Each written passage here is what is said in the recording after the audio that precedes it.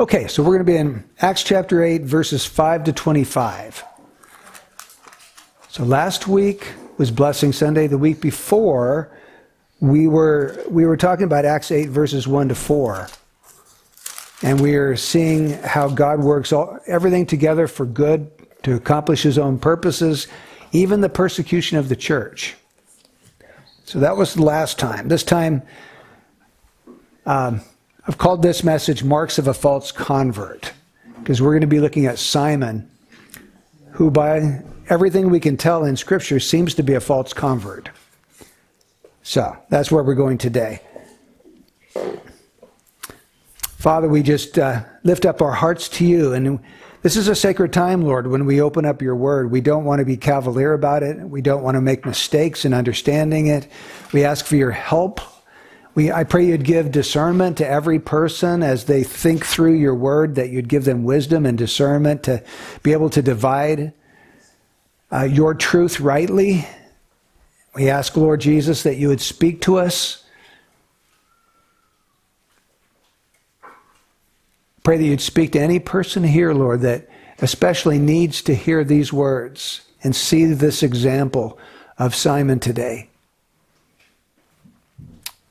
Work in them and work in all of us, Lord, to accomplish your good pleasure. In Jesus' name, amen. All right, let's take a look at our text today. It's Acts chapter 8, starting in verse 5, and we're going to go through verse 25.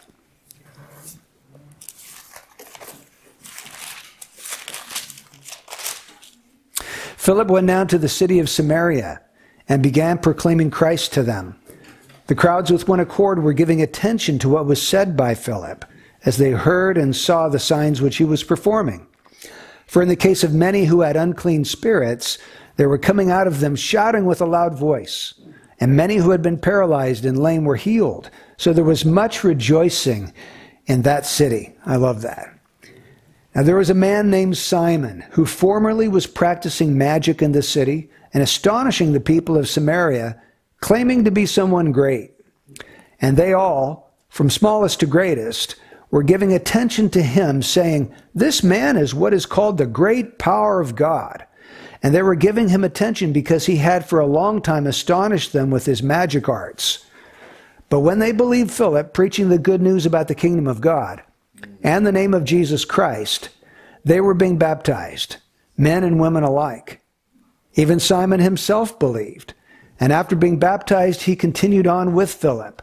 And as he observed signs and great miracles taking place, he was constantly amazed. Now when the apostles in Jerusalem heard that Samaria had received the word of God, they sent them Peter and John, who came down and prayed for them that they might receive the Holy Spirit. For he had not yet fallen upon any of them. They had simply been baptized in the name of the Lord Jesus. Then they began laying their hands on them, and they were receiving the Holy Spirit. Now when Simon saw that the Spirit was bestowed through the laying on of the apostles' hands, he offered them money, saying, "Give this authority to me as well, so that everyone on whom I lay my hands may receive the Holy Spirit." But Peter said to him, "May your silver perish with you, because you thought you could obtain the gift of God with money.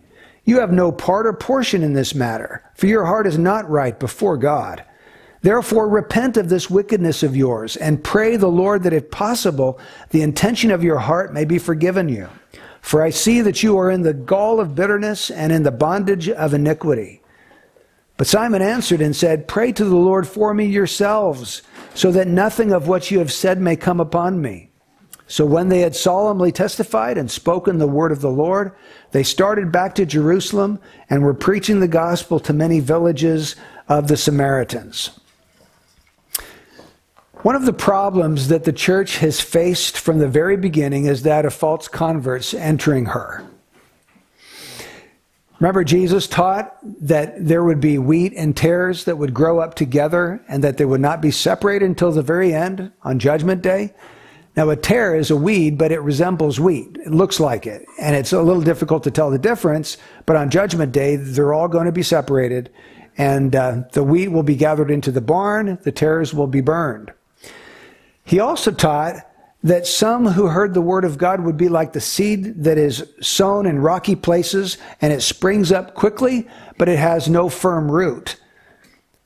It's only temporary, and when affliction because of the word arises, that person falls away. Another example of a person who appeared to be a convert but was not. Hebrews 3:14 says, "For we have become partakers of Christ if we hold fast the beginning of our assurance firm until the end." Let me read that again. We have become partakers of Christ if we hold fast the beginning of our assurance firm until the end. What does that tell you? If a person is truly in Christ, if he's truly a partaker of Christ, he will hold fast the beginning of his assurance firm until the end. He will persevere in faith. And if he does not do that, then he was not a partaker of Christ. So the scriptures give us information about false converts. They talk to us about this phenomenon coming up. And I think we have a good example of a false convert here in Acts chapter 8, and the person of Simon the sorcerer. Now let's get the context before we jump into the chapter 8. Go back in your mind to chapter 6. Do you remember there was a problem in the Greek-speaking Jewish widows who were not getting their daily allotment of food? And the apostles were tempted to jump in and try to solve the problem, but they said, no, that's not the right way to handle it. We need to give ourselves to the Word of God in prayer. We want you to select 7 men of good reputation, full of the Spirit and wisdom, whom we may put in charge of this task. So they chose 7 men. 2 of them were Stephen and Philip. And these 2 guys get a lot of attention in the book of Acts. Luke tells their stories. Stephen's story is told in the second half of chapter 6 and all of chapter 7. And Philip's story is told here in chapter 8. And Stephen is the first martyr of the church. Philip's the first missionary of the church. A missionary is someone who crosses a cultural barrier in order to proclaim the gospel and make disciples. And that's exactly what Philip did. He crossed a cultural barrier because Philip was a Jew. The people he's reaching in chapter 8, well, at least the first half of chapter 8, are Samaritans. And there's a big cultural division between Jews and Samaritans. In fact, in John 4, verse 9, it says that Jews have no dealings with Samaritans. They just didn't deal with each other. They didn't talk to each other. There was no fellowship between them. For about 700 years, there had been this deep hatred, this deep animosity between Jews and Samaritans. And I'll give you a real quick history lesson. In 722 BC, the Assyrian army came into the northern 10 tribes of Israel, and they conquered them. And they carried away these Jews in chains. They deported them all the way to Assyria. Now, of course, they didn't carry away every single last one of them. Some Jews remained in that area, but a lot of them were taken away. That was the captivity they were led into. And what the Assyrians did was they repopulated some of their people in those 10 tribes. So now you've got a mixture of Assyrians and Jews all living together. And so what happens over time is that these people intermarry and they start having children. And that's what the Samaritans were. They were the Jews that were left in the northern 10 tribes marrying the Assyrians who had come in, and their children are now half-breeds or mongrels, as they were called. Some half-breed dogs. Yeah. And you can see why. See, the Jews who prided themselves on their nationality of maintaining a pure bloodline, they would despise these Samaritans who were not pure in their eyes. In fact, the Samaritans had their own form of worship. They only believed in the first 5 books of the Bible, the Torah, Genesis, Exodus, Leviticus, Numbers, and Deuteronomy. That was their Bible. They had their own temple, and it was on Mount Gerizim, so they had their own form of worship. They had their own sacred scriptures. They did believe that the Messiah was coming. In fact, remember the Samaritan woman at the well? When Jesus talked to her, she said, I know that Messiah is coming. When that one comes, he will declare all things to us. So they believed in the coming of the Messiah.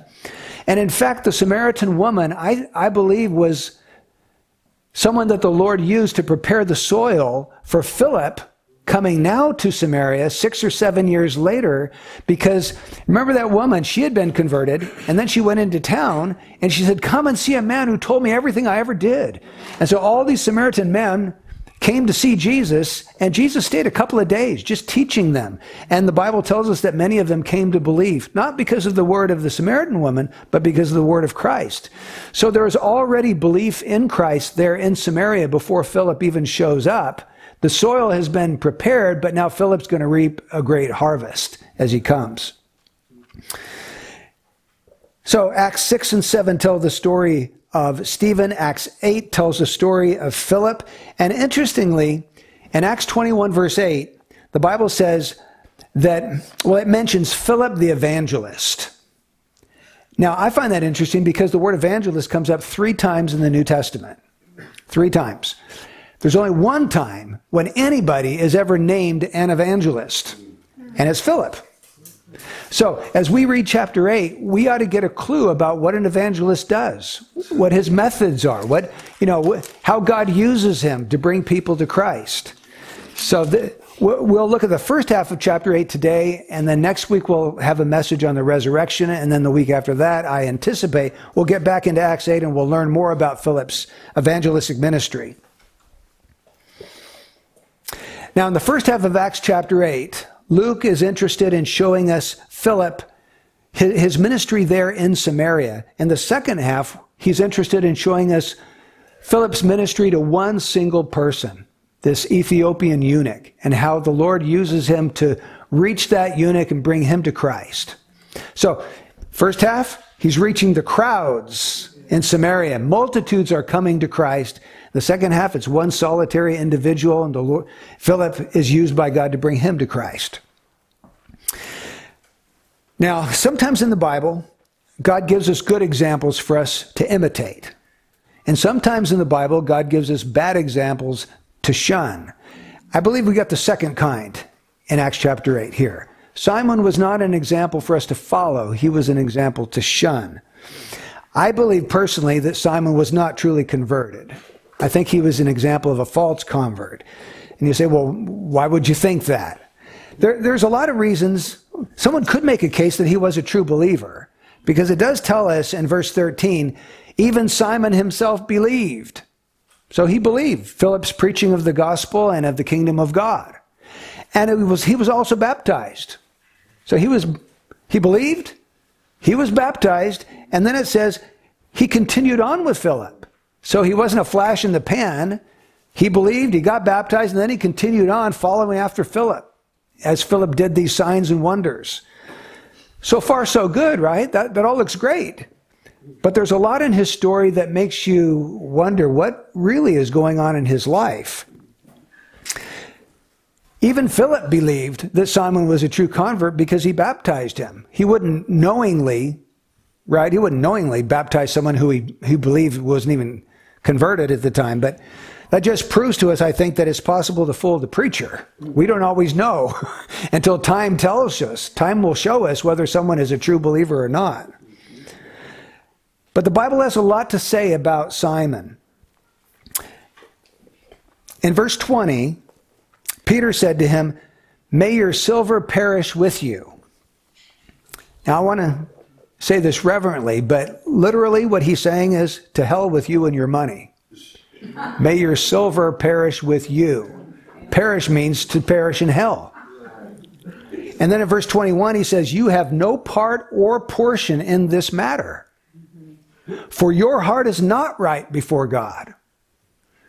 And then, next verse, he says, therefore repent of this wickedness of yours, and pray the Lord that if possible, the intention of your heart may be forgiven you. It appears that the intention of his heart at this point was not forgiven, at least yet.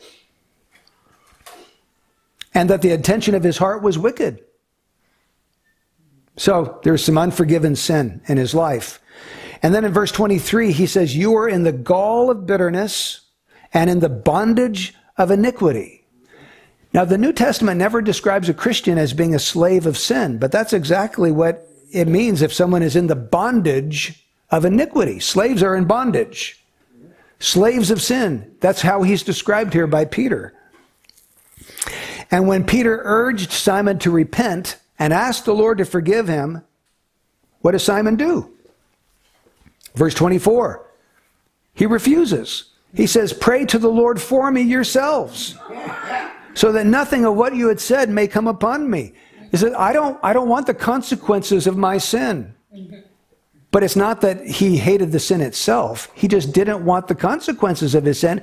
And so he didn't ask for forgiveness. He didn't pray to the Lord. He didn't repent. He didn't confess his sin. He just said, Peter, please, you pray so that no bad thing that you've just said may come upon me. So for all of those reasons, my conclusion is that I don't think Simon was a saved person.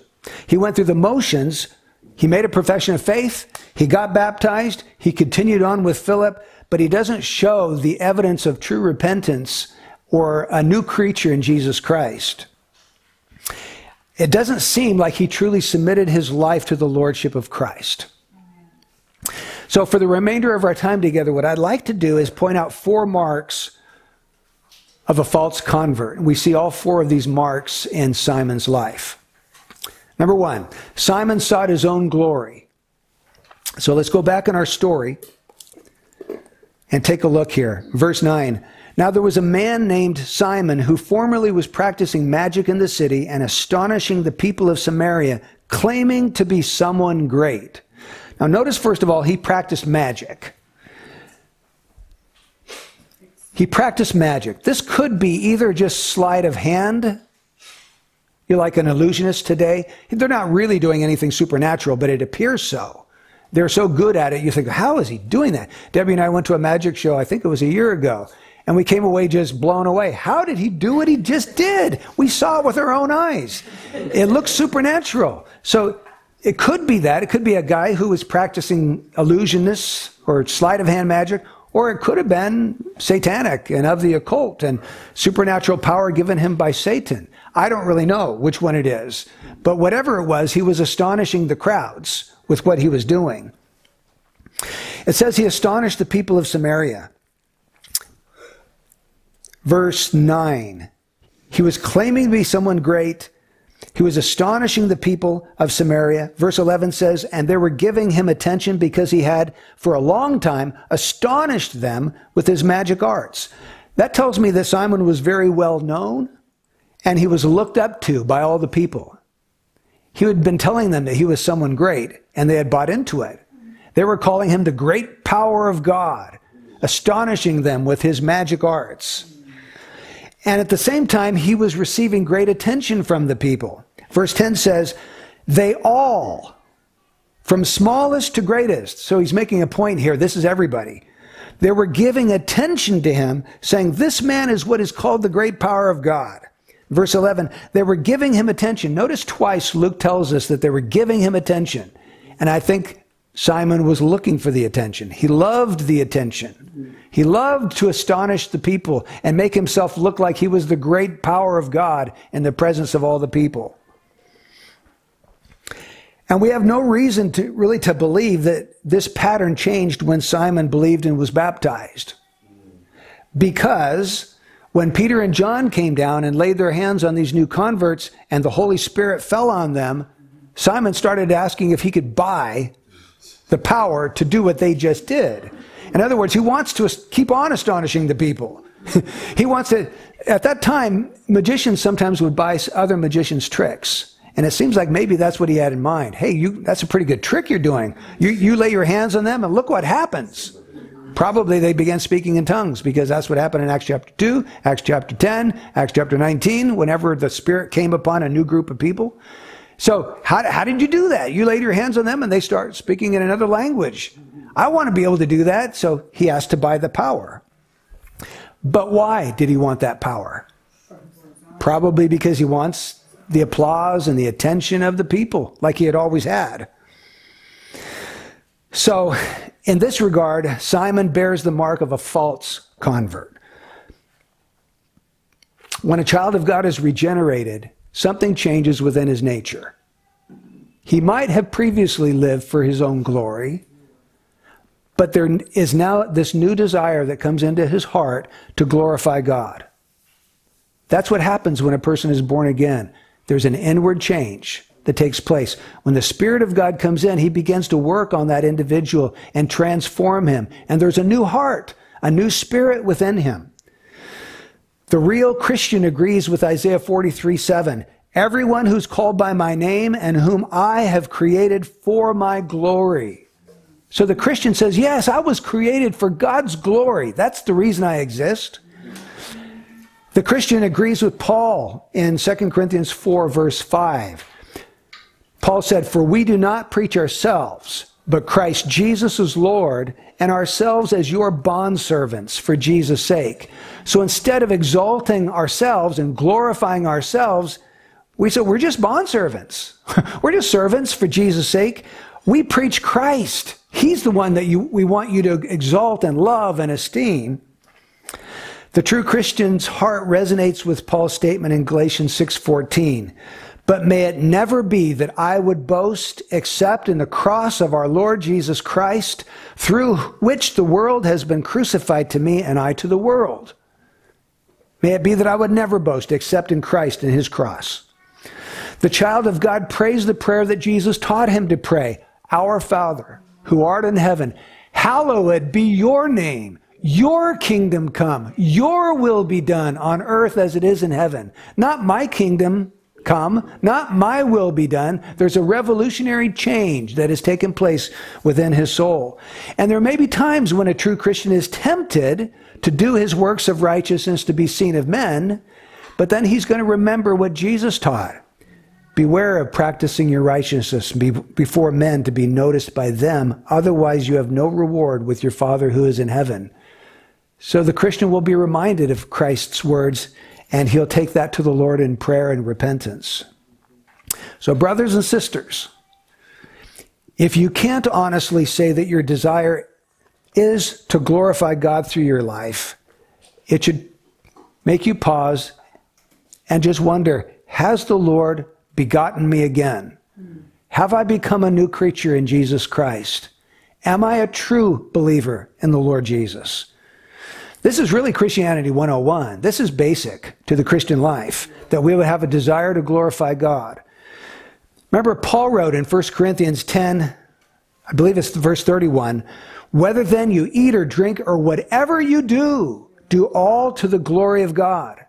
So a person who has a hunger to glorify God, or let me put it this way, if he has a hunger to glorify himself rather than God, may indeed be a false convert. He may have believed intellectually. He may have been baptized. He may have even continued on in the church, but he may not be a true child of God. Secondly, a second mark of a false convert. Simon sought to use God for his own ends. He sought to buy the power to bestow the Holy Spirit. Now remember, he had been watching Philip do some amazing miracles. Philip was casting out demons. Philip was healing the sick. There was great rejoicing in that city. And he was following along, just watching this, blown away by what he saw Philip do and the power of the Holy Spirit. And I think he wanted to have the same ability. He wanted to be able to do the things that Philip was doing. But one thing that Philip doesn't do is bestow the Holy Spirit. That's left to the apostles, Peter and John, when they come down from Jerusalem. They're the ones that lay their hands on these converts, and they receive the Holy Spirit. Now, I don't want to get too far afield, which I could right now. If you would like to explore this whole thing about why, when they were converted, they didn't receive the Holy Spirit immediately, let's save that for a Q&A time, because it's going to get me off track. It's going to take a while to explain all of that. So I'm going to put that aside for right now. But, and I'm going to pick up way down here in my notes. So putting all that aside, the thing I want you to see is Simon's desire to buy the ability to bestow the Holy Spirit. I think he still wanted to be known by everyone as somebody great and astonish the multitudes. And so he wants to buy that ability from Peter. How did Simon know that these Samaritans were receiving the Holy Spirit? It says, verse 18, now when Simon saw that the Spirit was bestowed through the laying on of the apostles' hands. He offered them money. He observed it. He saw, and I think implied in that is heard as well. There was something going on demonstrably that he witnessed, saw and heard some things. Personally, I believe it was probably the ability to speak in other tongues, because that comes up again and again in the book of Acts. He saw that. In Acts chapter 2, when the Jews are first incorporated into the body of Christ, the 120 spoke in tongues.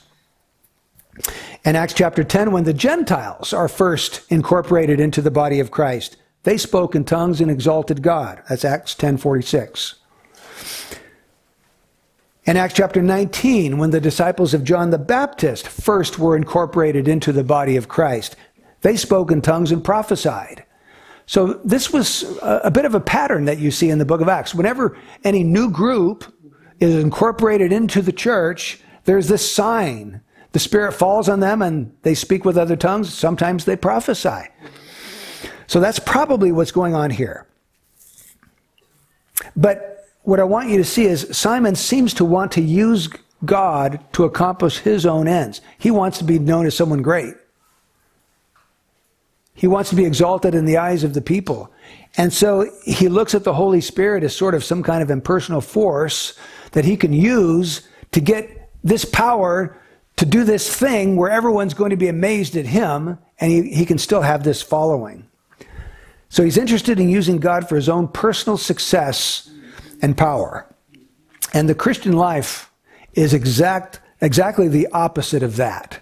Instead of using God for my own ends, the Christian life is allowing God to use me for his own ends. It's just turn it upside down and you have the correct application. It's surrendering our lives to God so that he will use us to accomplish his purposes. Paul says in 2 Timothy 2:21, therefore, if anyone cleanses himself from these things, he'll be a vessel for honor, sanctified, useful to the master, prepared for every good work. So the desire of the true child of God is he wants to be useful to the master. Haven't you prayed before, Lord, would you just use me? Use me for your purposes. Use me to accomplish your will. That's the heart of the regenerated person. He wants God to use him to accomplish God's glory in the world. Paul says in Philippians 2:13, for it is God who is at work in you, both to will and to work for what? For his good pleasure. That's the heart of the child of God. Lord, work in me to will and to work for your good pleasure. Jesus taught in Matthew 5:16, let your light shine before men in such a way that they may see your good works and glorify your Father who is in heaven. So Lord, use me to do these good works, not so that my name is exalted, but that God, my Father, is glorified. So another mark of a false convert is a person who seeks to use God to accomplish his own ends. So that might look like the soldier in the foxhole who prays, Lord, get me out of this situation and I'll do whatever you want me to do. And as soon as his life is saved, he goes back to his sin. Right? He's just using God so he's not killed in wartime. It could be the person who prays the sinner's prayer because they think that by doing that they're going to escape from hell, but they have no real love for Christ, no real desire that Christ would use them for his purposes.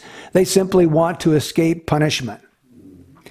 It could look like the person who goes to church and gives their money to the church, thinking that by doing that, it's going to guarantee that they're going to become rich and successful, because that's what the preacher tells them. Using God for their own ends. We have to be careful of that. God is not a genie in a bottle that we use to do whatever we want to do. God is a sovereign Lord of the universe that we submit to. We are servants of the Most High God. So be honest with yourself today. If there's no deep-seated love for God in your heart and desire to honor him with your life, you just may not be a Christian at all. So just take a moment to be honest. It doesn't do any good to lie to yourself. We're all going to stand before God and give an account one day. We better be honest now rather than later. We could be deluding ourselves. Third mark, Simon remained a slave to sin.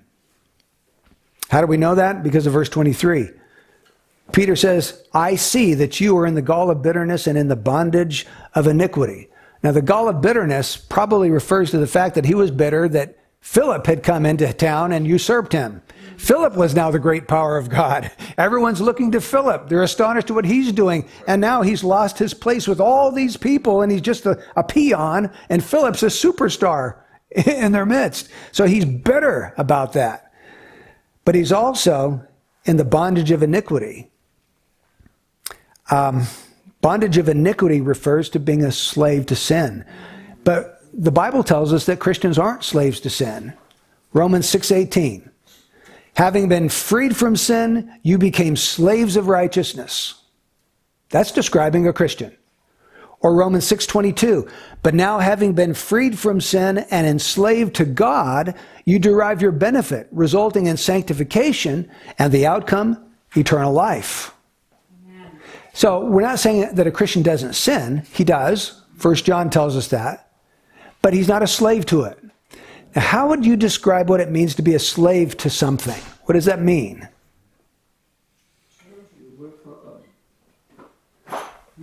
You work hard at it like a slave works hard? Okay. Okay. They tell you the demand. Okay. Yeah. Yeah. You pay the devil's wages. If you're a slave to somebody, let's say, that person controls your life. You've lost your will to do what you want to do in life. They tell you what they want you to do, right? You're a slave to them. Well, being a slave to sin is you're controlled by that sin. You're powerless to change it. The sin is like a master dictating to you what to do, and you just follow it. That's a slave to sin. And the behaviors, the sinful behaviors that we might be slaves to could be things like lying. Some people are just chronic liars and they can't seem to be able to change that. Stealing, some people are just thieves. Pornography, some people talk about being addicted to pornography and they seem to be powerless to change that. Drugs, sexual immorality, or you can name probably 100 other things, right? The sinful behaviors that you feel like there's no ability, no power for you in and of yourself to change. And if a man has not been born again, then perhaps he is a slave to those sins because he has no greater power than his own grit and determination to change anything about himself. But the Christian has the power of God. The Holy Spirit lives in him. That means that he's not limited by his own human resources, right? If God dwells in the believer, the power of God is there on his behalf to help him make changes in his life. So, what about you? Are you a slave of righteousness or are you a slave of sin? There's really only two types of people in the world. We're all slaves of something. It's either of sin or of righteousness, of Christ. That's the third mark. A false convert, although he may get baptized, he may say he believes, he may follow on and be a part of the church, he's still a slave to sin and he is powerless to break that sin in his life. Okay, one more mark, number 4. Simon was only concerned about being freed from the consequences of sin. We find that, well, in verse 22, Peter says, repent of this wickedness. Pray the Lord, if possible, the intention of your heart may be forgiven you. You're in the bondage of iniquity. And wouldn't it have been wonderful if Simon fell on his face and said, you're absolutely right. God, forgive me, please. I am a sinner. Why would I ever ask to buy the power of the Holy Spirit? Lord, you are, to really repent of his sin. But he doesn't do anything like that. He just doesn't want to face the punishment that he deserves. So he says, you pray for me so that nothing bad like you've just talked about would come upon me. Simon's not concerned about being freed from sin. He is concerned about being freed from the negative consequences of sin. Peter had told him, may your silver perish with you. And he says, pray that would not happen, that my silver would not perish with me. But the problem is it doesn't appear that Simon hated sin itself. He hated the punishment or the pain or the suffering that would come to him because of his sin, but he didn't hate the sin itself. And when a person is regenerated, there is this new inward hatred. The Spirit of God hates sin. And if he lives within you, you're going to experience some of that hatred of sin in your life. Grief over sin. You don't want sin to master you. It's loathsome to you because it's loathsome to Christ. So this is the exact opposite of the true child of God, because the new nature that God gives us in the new birth. A true child of God, if he could, would never sin again. Because he loves righteousness. If he could, he would never sin again. So are you a partaker of the divine nature, like Peter talks about? We have become partakers of the divine nature. Are you only concerned with escaping the consequences of sin, or do you really want to escape sin itself? Do you really want to escape sin? Do you want to stop sinning? Do you want to work righteousness in your life? Again, we just need to stop a moment, consider this, and deal honestly with our hearts before God. Where am I at, Lord? What am I truly made of? What have you done this work in my soul that I do truly hate sin? So we've seen that Simon was most likely a false convert. Of course, we can't tell with absolute assurance because none of us are God. We don't know. God is omniscient. We're not. But from the things we're seeing here about his life, it does appear that he never truly became a believer in Christ. He sought to glorify himself. He sought to use God for his own ends. He remained a slave to sin, and he was only concerned about the consequences of his sin rather than the sin itself. Now, in 2 Corinthians 13:5, Paul, writing to the Corinthians, would say, "Test yourselves to see if you are in the faith." It's not wrong for a Christian every once in a while to take stock of where he's at and to test himself. That's biblical. If it was wrong, Paul never would have told the Corinthians to do it. It's actually a good thing. It's healthy for us as believers once in a while to take this test, the false convert test. Am I a true or a false convert? And Paul goes on to say, examine yourselves, or do you not recognize this about yourselves, that Jesus Christ is in you? Unless indeed you fail the test. So here's the test. Is Jesus Christ in you? That's the test. It's not, are you such a great person? It's, is Jesus in me? That's the test. Do I have any evidence that Jesus Christ is in me? If there is evidence to that, then I've passed the test. If there isn't any evidence, then perhaps I failed the test. So my prayer for all of us is that we would pass the test, that we would see that there is evidence that Jesus Christ really does live within us, that we would not look like Simon the sorcerer, but that we would look more like Philip and like Stephen, who was willing to die for his faith, that we would look like a true child of God. Lord, would you please work in us what we've seen from this passage of Scripture, that we would not be deceived, and that, Lord, you'd help us when it comes to steering other people, that you'd give us wisdom to help them to search their own soul, to look to see whether Christ really is in them. May no one, Lord, in our congregation find themselves as a false convert in the end. May we all be true gold. May we pass through the fire. In Jesus' name, amen.